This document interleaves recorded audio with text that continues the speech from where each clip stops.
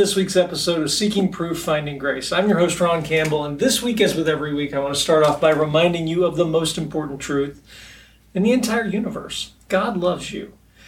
This week, we're going to do something a little bit different. Before we wrap up this question of fine-tuning, I thought it might be good to use a visual example to show a little bit of what we're talking about as we look at this subject. And we're going to go back to our old friend Stephen Hawking. We're going to go back to one of his Discovery Channel specials. This one I think was called Into the Universe with Stephen Hawking, The Story of Everything. That is an ambitious title. I'll put the proper credits in the video notes when we're done. But when we look at this topic of fine-tuning, I think it's sometimes helpful to see a visual example. And so what we're going to do tonight is we're going to look at about a 3-minute long clip from Dr. Hawking's special. And what he's showing during this clip, it's a great demonstration in some ways. What he's showing is gravity's effect in the early universe and how gravity helped to pull together all of the matter that was out there after the Big Bang to help it form suns and galaxies and solar systems and all of those kinds of things. And how did gravity manage to pull this all together? But I think in doing this is going to give us a really good opportunity to look at this question of fine-tuning within his example. So what I want you to keep in mind as you're watching this, and we're going to jump into the video, and then we'll kind of loop around and talk about it. But what I want you to keep in mind as you're watching the video clip is, number one, his focus exclusively on gravity. Number two, how he chooses to use his example with ball bearings and things like that. Again, it's a clever illustration. And then number three, what I want you to think about and consider is, what if we looked at it from a little bit further back, a little bit bigger picture perspective, and we said, what other things are going on here, though, in addition to just gravity? Some of the fine-tuning things that we've talked about. So we're going to take a pause here. We're going to play the video. It's about 3 minutes long. And when the video is done, we're going to jump back in and we're going to dissect and talk about the problems with Dr. Hawking's example. All right, off to the videotape. In the early universe, gravity had a much bigger role to play.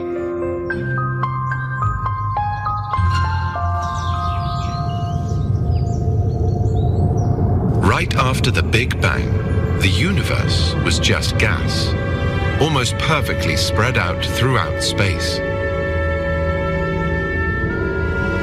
Over the next 200 million years, gravity began to pull the gas back together to produce the very first structures from which everything else would grow.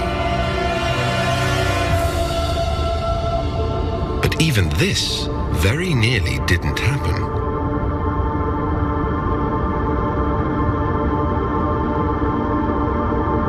If it weren't for another stroke of cosmic luck, there would be no you, no me, no stars or planets or anything at all.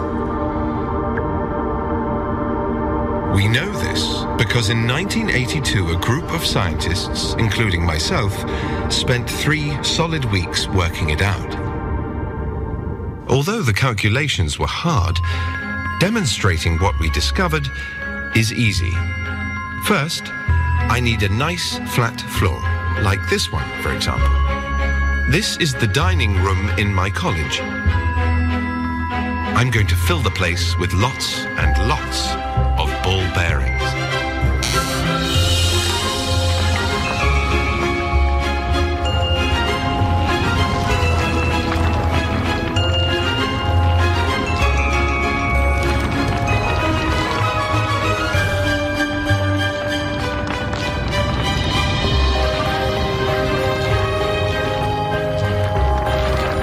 These balls represent the matter of the early universe, a thin gas spread out evenly across the vast cosmos.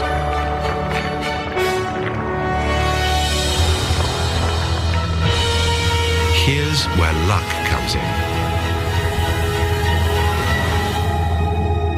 If they're all the same distance apart, gravity pulls each ball the same amount in all directions. They stay perfectly aligned, and precisely nothing happens. Fortunately, one of the basic rules of the universe is that nothing's perfect. Perfection simply doesn't exist.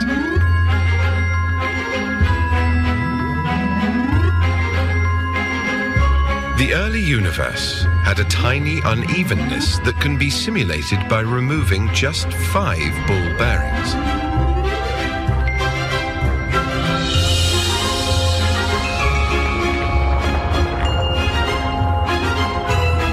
It may not look like much has changed, but to gravity, those missing balls create a giant opportunity. Gravity now pulls more strongly on one side of some of the bearings.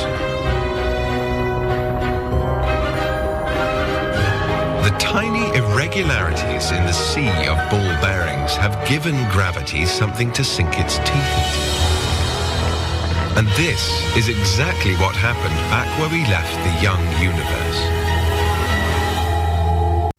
Okay, so I understand what Dr. Hawking is trying to do here, and it's a good example, but there's a few things I think that might be helpful for us to remember as we look at it, where he's oversimplifying this a bit. And I understand, I'm not trying to nitpick this too much, but I think they're important as we look at this. Number one, he's using a 2-dimensional example instead of 3. Remember, if we actually consider what's going on in the early universe, it wouldn't be a group of ball bearings laying on the floor. The ball bearings would all be in a 3-dimensional model around the beginning point where the Big Bang occurred. So he has simplified this by putting them all on the floor into a 2-dimensional model rather than 3. Number 2, and this is the biggest problem, the ball bearings are stationary. In the real early universe, what would have been happening? The ball bearings would have all been moving apart in every direction. And again, in a 3-dimensional model, it's that much more problematic. If we think about it in our example of his 2-dimensional model, all of the ball bearings would be moving out away from each other and in all kinds of various distances moving out from that beginning point. So within a 3-dimensional model and moving apart, it starts to paint a better picture of how difficult the problem really is. So I think those are the 2 main issues with how he sets this up, leading into the third. And the third issue is going to be the biggest problem. And I'm going to be the first to admit, I want to be gracious here in all of this. He's trying to show the effect of gravity in the early universe. I get it. I understand it. But I am going to pick on that point just a little bit.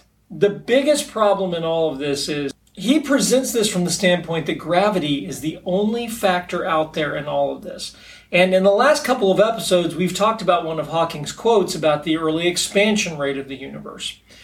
If we think about this from a fine-tuning perspective, because gravity, remember, is one of those finely tuned things that we've been talking about.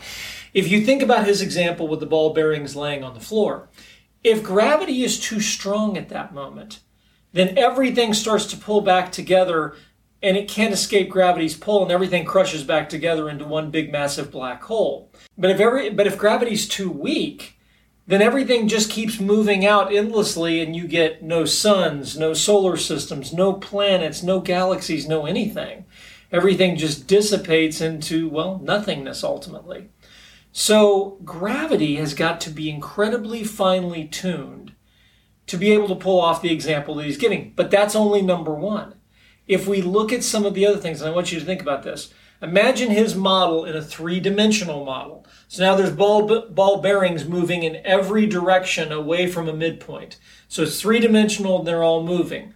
What are the things that he's going to have to account for in all of this? And I think this is where one of the ways I think we sometimes get sold on naturalistic ideas is we take a very narrow example and we kind of pull it apart from everything else and we say, look at this one narrow example. See how this one thing could have happened? That's how everything could have happened.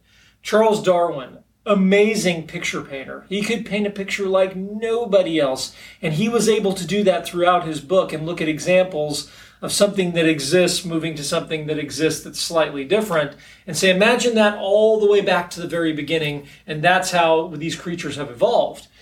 Painting a picture based on one little tiny example can be a good illustration, but it can also be very dangerous. And in this situation, by painting this example for us, Dr. Hawking paints a great picture of what gravity had to do to pull these things together. But he dramatically undersells how difficult the problem really is. By his own words and his own admission, If the expansion rate of the early universe, of the universe itself, isn't exactly right, then gravity has got to be set at a very different level. And gravity's problem is going to be immense. If the expansion rate is too fast, gravity's not going to be able to do any good. If it's too slow, well, then gravity's going to have to be set at a weaker level so that gravity doesn't pull everything together into a big black hole right from the beginning. So what we need the expansion rate of the universe to be to get to a life-permitting universe is going to be dependent on what gravity is. If one is higher, the other's got to move, and they're going to have to go in relationship like this. And if you overcorrect one, you cause catastrophe. If you undercorrect it, you cause catastrophe. And they both have to be fine-tuned to this enormously high level. So you're going to have a problem with the expansion rate of the universe being a really big issue in all of this, combined with gravity. So the two of them have got to combine together for his ball bearings to actually come together and work. You're also going to have Einstein's cosmological constant. You're going to have the initial phase space volume. You're going to have so many of these things that all pile in together to get his little example of ball bearings to actually work. You know, I noticed that Dr. Hawking mentioned in there that if it wasn't for another stroke of cosmic luck, that none of this would have happened. And I cringed a little bit when he said that. Now, again, I want to be fair. What he was saying is that the fortunate part was that the universe wasn't spread evenly, that he pulled out the 5 ball bearings. But again, there's this need to go back to luck. And I don't even think in that case you have to subscribe that to luck. And there would be a random distribution of matter after the Big Bang. I think that's pretty straightforward. I don't even think you need to pull luck in on that one. But there is this tendency to always go back to luck in all of this. And I did find that funny as we were looking at that video. I think this is where we lose our curiosity too quickly when we're dealing with topics like this. And we need to recognize the difficulty involved, and again, where fine-tuning points to the fingerprint of design ultimately. As we look at this situation and we look at Dr. Hawking's example, again, great example, appreciate him doing that. I think it does illustrate exactly how parts and pieces of this might have worked.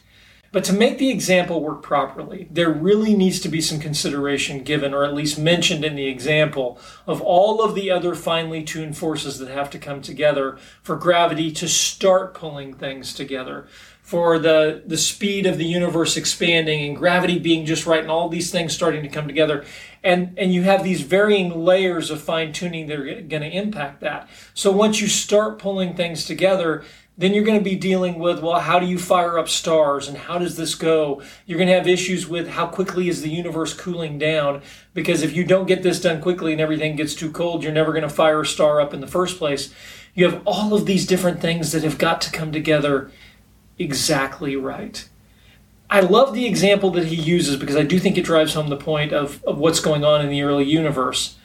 From the viewer's perspective, I wanted to illustrate, though, how difficult the problem really is by looking at this example. And what he portrays in the example is how difficult it was for gravity acting on its own, gravity by itself, to have pulled this off.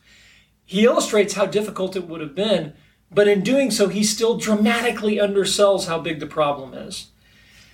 It's important to remember that as we look at it. Hawking is focused in on just gravity, and he's right. This was a tall order. This goes way beyond a cosmic stroke of luck. And again, I know what he's saying, and I'm not trying to put words in his mouth. But as we look at the scope of just this one problem, and there's so many more coming up in the weeks to come, as we look at the scope of this one problem, what do we think the odds are of our ball bearings pulling back together? I just thought it might be helpful this week if we took a step back and looked at that. I want to thank you for joining us this week. We're going to have a short episode this week. Next week, we're going to wrap up fine-tuning. We're going to bring it all together, and we're going to finish looking at this topic and decide, what do we see from fine-tuning? Do we see that naturalism and the multiverse have it all figured out, or do we see that this really is the clear fingerprint of intelligence? And after that, we'll start jumping into some of the questions of our little solar system, galaxies, stars. I mean, once we're through with this, it's really fairly easy from this point going forward, right? I mean, surely that's not that much more difficult once we have the universe to get to the point of where we are. Or is it? Once again, thank you so much for joining us this week, and I look forward to seeing you next time. As always, I hope you'll hit the like and subscribe button if you enjoyed this video. You can also find our podcasts out on iTunes and Spotify, and you can find us on our website at prooftograce.com or reach out to us via email at prooftograce@yahoo.com. Thank you so much for joining us, and I look forward to seeing you next time. Bye-bye.